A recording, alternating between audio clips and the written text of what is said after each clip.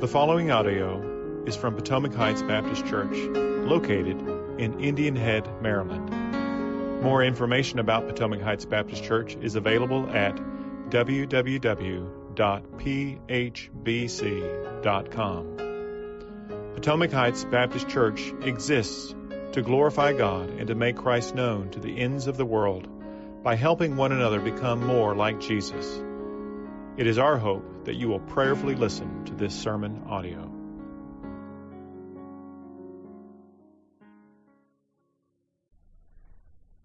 Do y'all like infomercials? No, I love them. So we don't have cable, so we don't get to watch them that much, but if we're somewhere where there is cable, I love when they come on, because there's always some like crazy, energetic huckster that makes me look dull, just trying his hardest to convince you to buy some piece of garbage that is guaranteed to change your life. So you've got the Snuggie, the George Foreman grill, the Ped Egg, the ShamWow, we could keep going, but all guaranteed to be the greatest thing you have ever bought. My favorite part of any infomercial is always the end, because they'll give you the price. That's never it. But wait, there's more. Lower price, free shipping. They'll throw in a second one for extra shipping and handling, and then every one of them ends with their 100% satisfaction guarantee. Exactly. Which I always wonder what that means. Like satisfaction, for how long, in what way, and how far does that guarantee extend? Because if we're being honest, satisfaction is what we're all after, right? We want to be satisfied at home, at our work, with our health and our purchases, all of it. We want to live a satisfied life. And so we are all constantly seeking sources of satisfaction. You know, we've all stayed at hotels or eaten at restaurants that were decidedly not to our satisfaction. But even those things that we've experienced that have brought satisfaction, that have satisfied us, it's never been a lasting satisfaction. You know, as much as I love Marie's, and I love me some Marie's, I don't want to eat there every day. And while I like my car, it's got a fair share of issues. So where are we to turn if we want deep, lasting satisfaction? It's not to our jobs, not even to our families, and it's certainly not infomercials. No, the only source of enduring, lasting satisfaction is God. And that's the subject of our text today. So go ahead and open up to Psalm 63 with me if you have a Bible. If you don't have a Bible, we got a whole cart full of red ones, but we'll be in Psalm 63, where David writes about how his soul is satisfied in God alone. And he writes this psalm, that little introduction tells us, when he was in the wilderness of Judah. Now, this was not a camping trip. This was not his 4th of July vacation. This was most likely when he was on the run from his son Absalom. You see, in 2 Samuel 11, David commits grievous sin against God. And then in chapter 12, Nathan the prophet confronts him and tells him that because of that sin, the sword will never depart from your house. So then we fast forward a few chapters to 2 Samuel 15, and David's son Absalom has declared himself king of Israel. And a lot of people actually get on board with that. So many so that King David has to flee Jerusalem under cover of night and go into hiding in the wilderness. So he's in dire straits. It's under these dire straits that he writes our psalm, where he affirms that God is the sole source of his satisfaction and ours. So if you'll join me in prayer again, we will then turn our attention to the Word.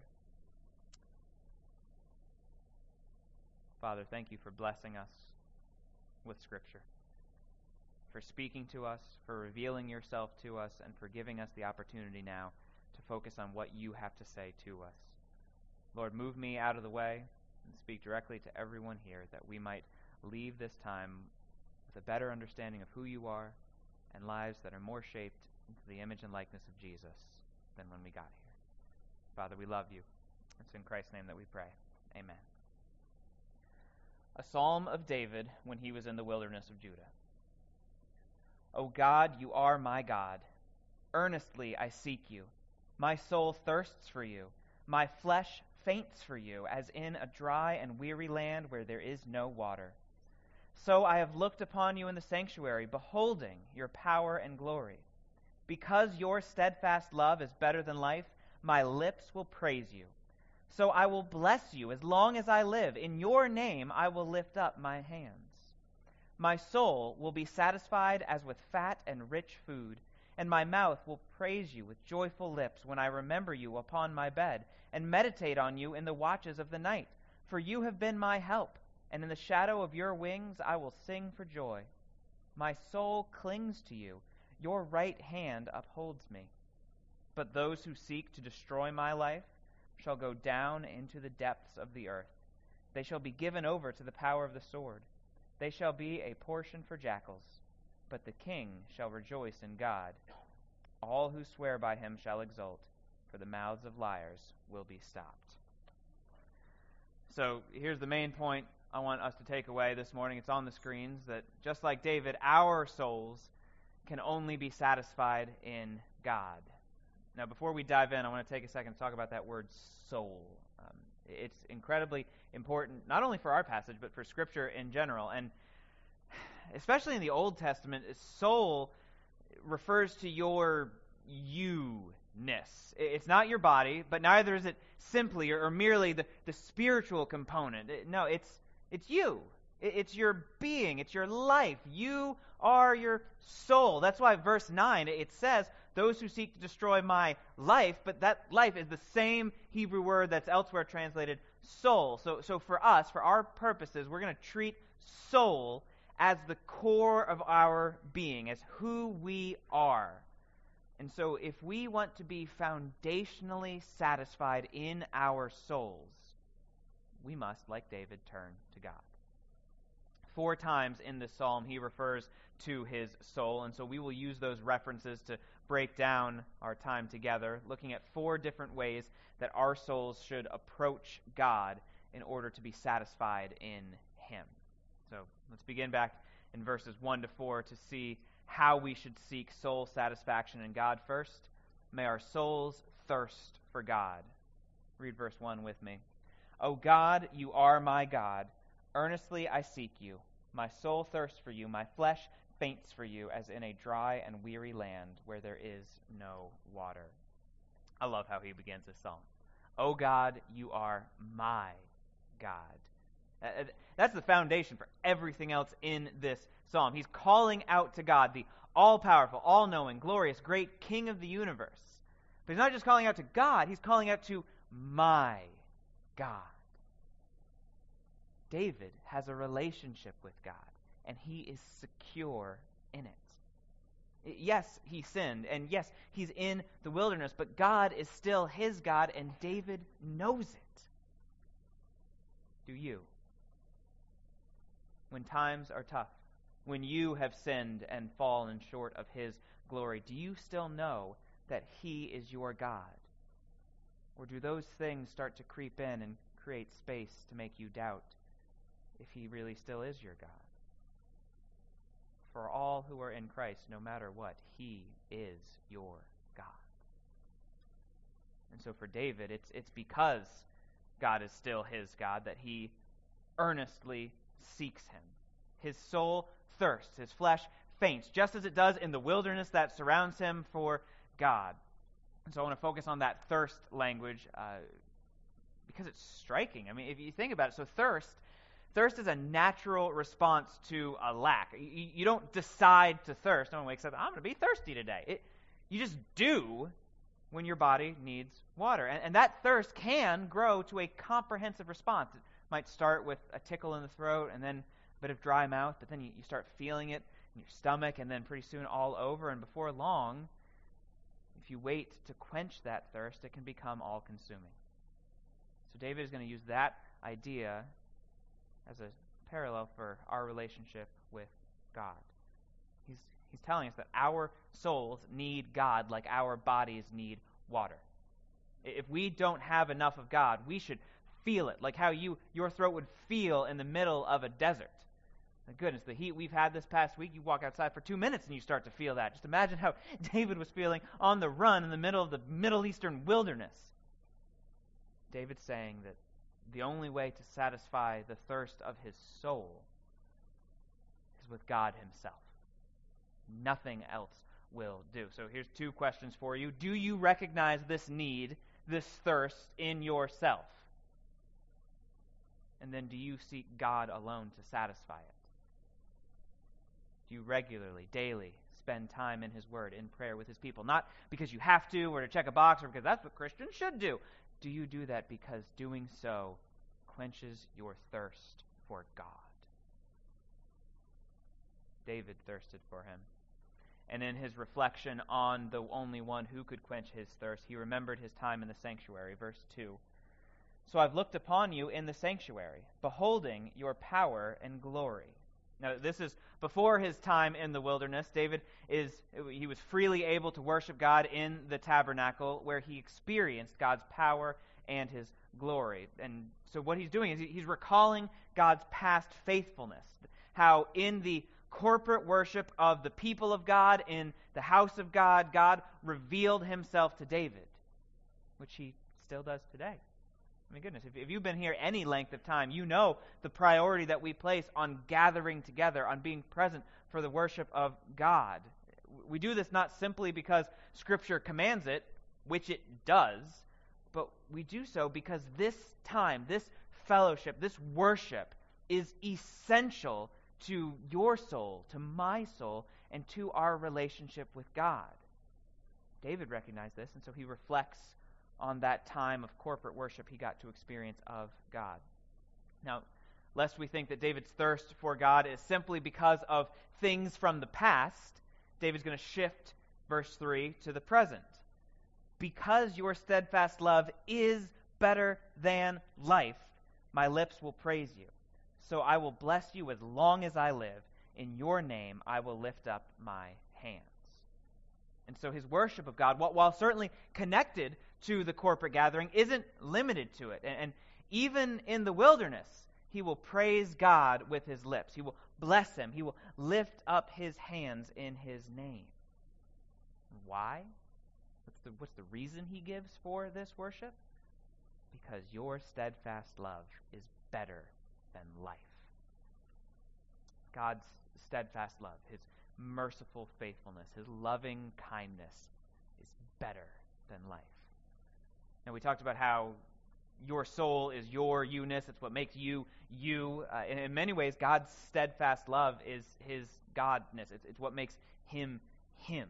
God's steadfast love is his defining quality, his most central characteristic. And David says it's better than life, which is to say God himself is better than life.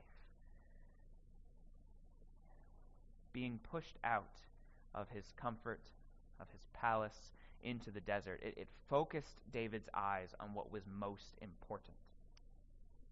And how often does God do that same thing today?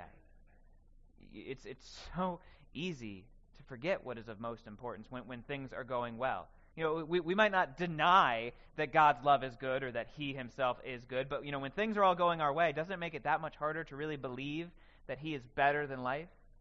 We get comfortable. We get complacent. We don't feel our need.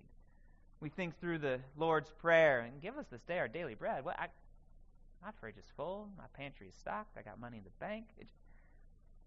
But God, in his steadfast love, in his kindness, gives us deserts of our own to show us the fleeting nature of this world and the things of it and draws us back to himself. Just think about how often this happens in Scripture. Joseph, sold into slavery, thrown into prison, drawing him back to God. Ruth lost her husband, leaves her homeland, her country, knows no one. God uses her there. Jonah, 3 days, 3 nights in the belly of the fish before God recommissions him to go to Nineveh. Paul, knocked down, blinded, stoned, shipwrecked. God regularly uses the deserts of life to draw us back to him, to focus our eyes on that which is most important. So may we learn, like David, to use the deserts of life to remind us of our need for God, to draw our souls into thirsting for him, and then to respond to him in praise as David did here. May we, too, lift up our hands and our voices to the God who was with David and who will be with us in all of our deserts. want to take a second here and consider that perhaps you may be wondering if God will really be with you in your deserts. Perhaps the desert that you've been walking through makes the Sahara seem like a sandbox. I don't pretend to know what you're going through, what your story is, but I can guarantee you that God will be with you in that desert, just like he was David. You see, while David was driven out of the city into the desert because of his sins, yet God did not forsake him. But there was another who was driven out of that same city into the wilderness, not because of his sins, but because of our sins. And God did forsake him. Jesus Christ was crucified, was killed, driven out because of our sins. He was stricken, smitten, and afflicted. He was forsaken by God that we might never be forsaken. He stood in our place, took the penalty of our sin that we might be free, that we might have access to the God for whom our souls thirst.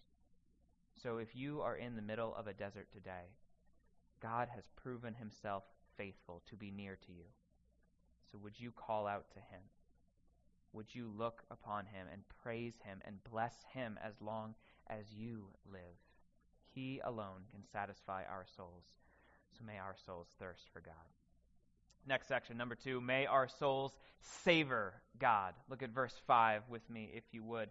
My soul will be satisfied as with fat and rich food, and my mouth will praise you with joyful lips.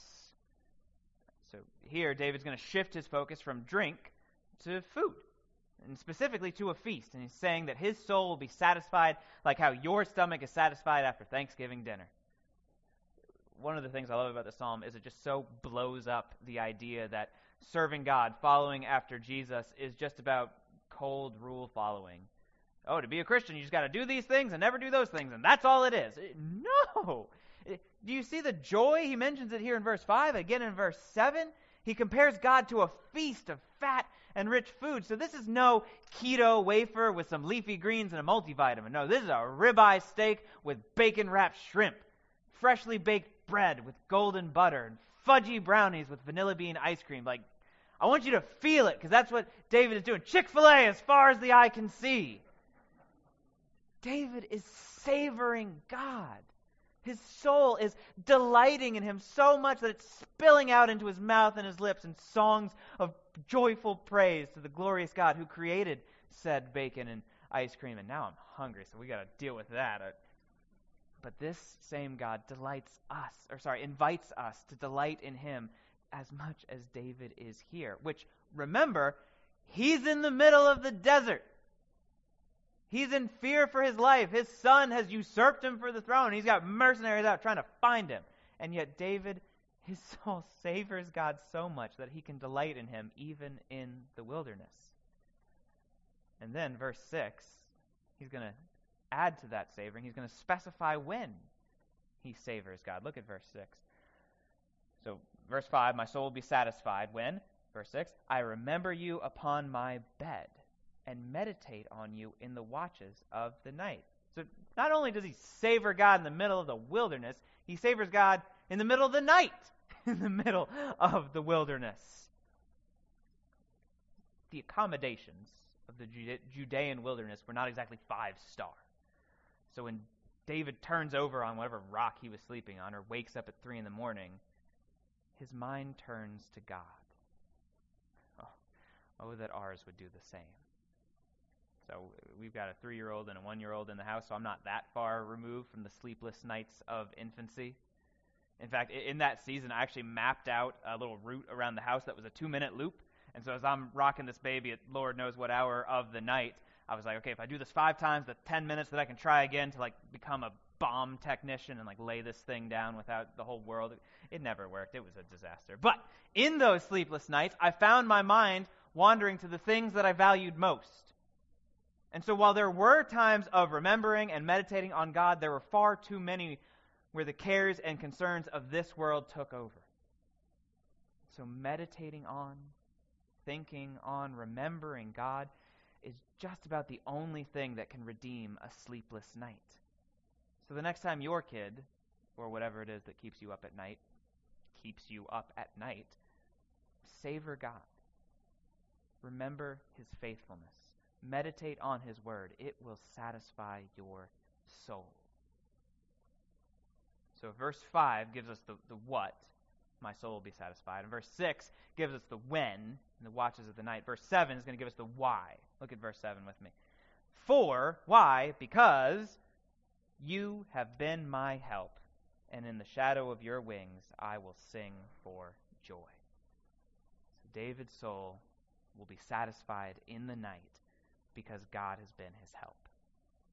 Any examples come to mind of when God has helped David? Think about it for a second. Perhaps when Saul was after his life? When he was confronted by lions and bears as a shepherd? When he was the smallest and had the least kingly outward appearance of his brothers when Samuel came with the anointing oil? Something to do with Goliath, perhaps? David remembered God's help and joyfully celebrated the refuge of God's wings. That's how you know for sure he was secure.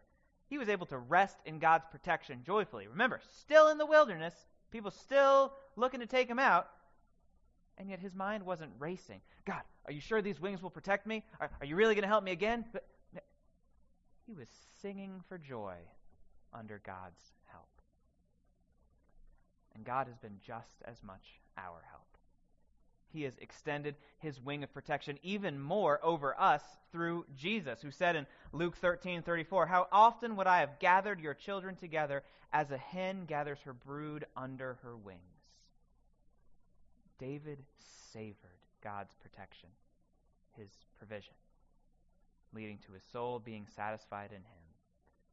And so may our souls savor our good God as well. Verse 8. David speaks of his soul again, where we have our third section. My soul clings to you. Your right hand upholds me. So may our souls cling to God as well. That word cling, really interesting to me. Some other translations might use follow close or follow hard after God. Really neat. It's the same word used back in Genesis 2 to describe marriage. Therefore, a man shall leave his father and mother and hold fast to his wife, and they shall become one flesh. And so there's so much packed into this word, but here's at least two things that it communicates: intimacy and longevity. So intimacy, because there's a closeness here. This is not language you would use in a business relationship. Yes, I'm very excited for our business to cling to yours. That'd be weird. It's marriage language, after all. And now for us Christians, that makes perfect sense, because what's one of the metaphors Scripture uses for our relationship with Jesus? We are the bride of Christ. So David's soul clings to God, is closely connected to. He's following hard after him. And he's doing this for a long time. The longevity component. This sort of clinging is not something that you stop doing after a little while. It's ongoing, which he told us in verse 4. I will bless you as long as I live. So this is David's relationship with God, one of intimate, one of enduring, clinging, following hard after. And a question I had as I was studying this week is how? How can David have such an intimate, ongoing, vibrant relationship with God, even in the midst of the particular circumstances he's going through right now? And then how can I? How can I too cling to God? I know that I should. And I know that trying to cling to anything else is just going to let me down and leave me disappointed. So how can my soul cling to God? That's where the second half of this verse shows up. So how can David do this? Your right hand upholds me. It's not that David was super spiritual, was a first-class follower of God. It's that God himself was upholding him. It's a little bit like if you've ever carried a kid in a pool, and that kid just locked onto you like a spider monkey, just not letting go. But the only reason they can hold on to you is because you're holding them in the first place. If you let go, bloop. And this is what the song that we just sang is about. When I fear my faith will fail, Christ will hold me fast. When the tempter would prevail, he will hold me fast. I could never keep my hold through life's fearful path, for my love is often cold. He must hold me fast. Now let me tell you this. You would make me the happiest person in this room if you wanted to talk to me about how you can be held fast by God's all-powerful, loving, gracious, merciful, forgiving right hand, that your soul might cling to him as well. One final section, verses 9 to 11. May our souls trust in God. Let's read these final verses. But those who seek to destroy my life shall go down into the depths of the earth. They shall be given over to the power of the sword. They shall be a portion for jackals. But the king shall rejoice in God. All who swear by him shall exult, for the mouths of liars will be stopped. Now remember, David's hiding in the wilderness. People are after his life, after his soul, but he is confident that their efforts will fail because he fully trusts in God. He knows that God has appointed him king, not Absalom, and so he's going to rejoice in God because he and his plans will win the day over these enemies and their plans. Isn't that a significant and stark contrast? Rejoicing and exulting in the face of those who would seek to destroy his life? It's all because of his confidence and trust in God. He uses very strong language about his opponents, doesn't he? About his enemies. Those who oppose him, and then, more importantly, who oppose God. He says they will go down into the depths of the earth, be given over to the power of the sword, be a portion for jackals. Strong language. And I want this language to be a reminder, not only of what awaited those who opposed God then, but of what awaits all those who oppose God today. So if you are not in Christ, if you are not living for him, if you are hostile to God's purposes, to his plan, then this is what awaits you.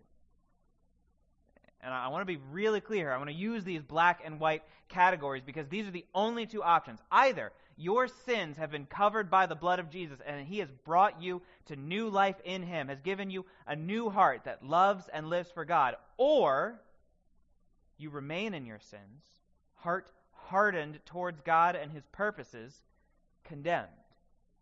There is no other category.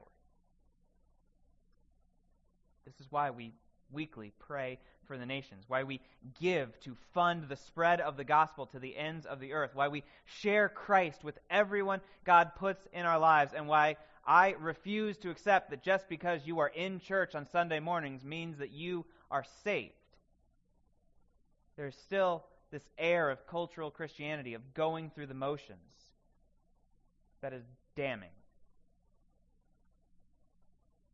Either you are in Christ, or this is what awaits. May none of us here go down into the depths of the earth. Now, I want to be equally as clear here that as we seek to share the good news of Jesus, the salvation for all who would believe in him, we remember that their decision is not up to us. We cannot make anyone trust in God. I mean, don't you think that David desperately wanted his son to turn from his sins, to repent and to follow God? When Absalom died in 2 Samuel 18, word got back to David. Here's how he responded. And the king was moved deeply and went up to the chamber over the gate and wept. And as he went, he said, "Oh, my son Absalom, my son Absalom, would that I had died instead of you. Oh, Absalom, my son, my son." Even after everything Absalom had done to him, he still loved his son and mourned his death. May we love those God has given us, warning them, telling them clearly and earnestly and honestly what awaits them if they do not turn from their sins and turn to God. Until our dying breath, may we make God's glorious plan of salvation known, trusting him fully along the way. So David thirsted for God. He savored God. He clung to God, and he trusted in God. all while in the wilderness as people sought to destroy his life. And despite those external circumstances, David was able to confidently and joyfully worship God because his soul was satisfied in God alone. How quickly would he have lost heart had his soul sought satisfaction in something and in anything else? In his status, his wealth, his job, his house. He was the king after all. Well, all of that was lost in a moment as he fled barefoot from the palace into the harsh wilderness. What if he had sought satisfaction in his relationships, in his spouse, in his children, in his friends? Well, they were either left behind or the source of his sorrows. So please hear me when I tell you, nothing else will satisfy your soul apart from God.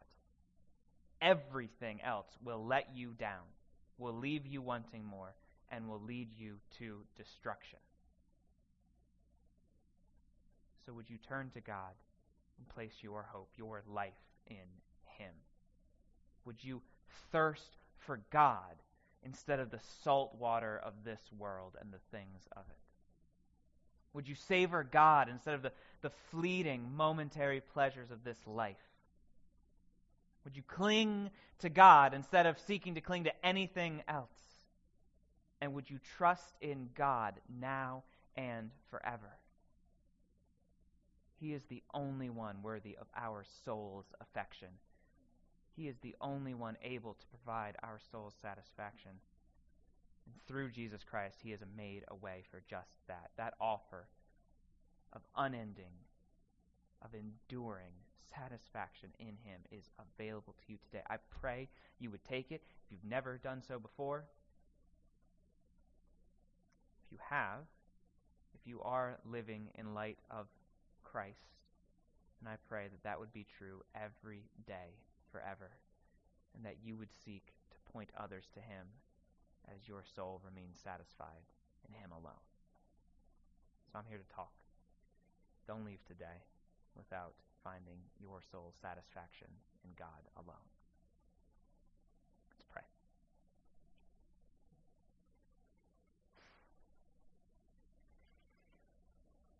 Father, I'm humbled by your word, by the glorious picture of who you are that it paints. You are faithful when I am faithless. You are loving when I am unlovable. And so, God, as often as I am tempted to seek my own satisfaction in things that are not you, God, I ask that you would remove them from my sight. That all of us here, that our souls would be drawn to, would thirst for, would yearn for you and you alone, because you and you alone satisfy. God, those who have experienced your salvation know this to be true. May those who have not yet experienced that learn it immediately. God, save their souls today. And then use us to advance your gospel to the ends of the earth. God, we need you, and we love you. It's in Christ's name that we pray. Amen.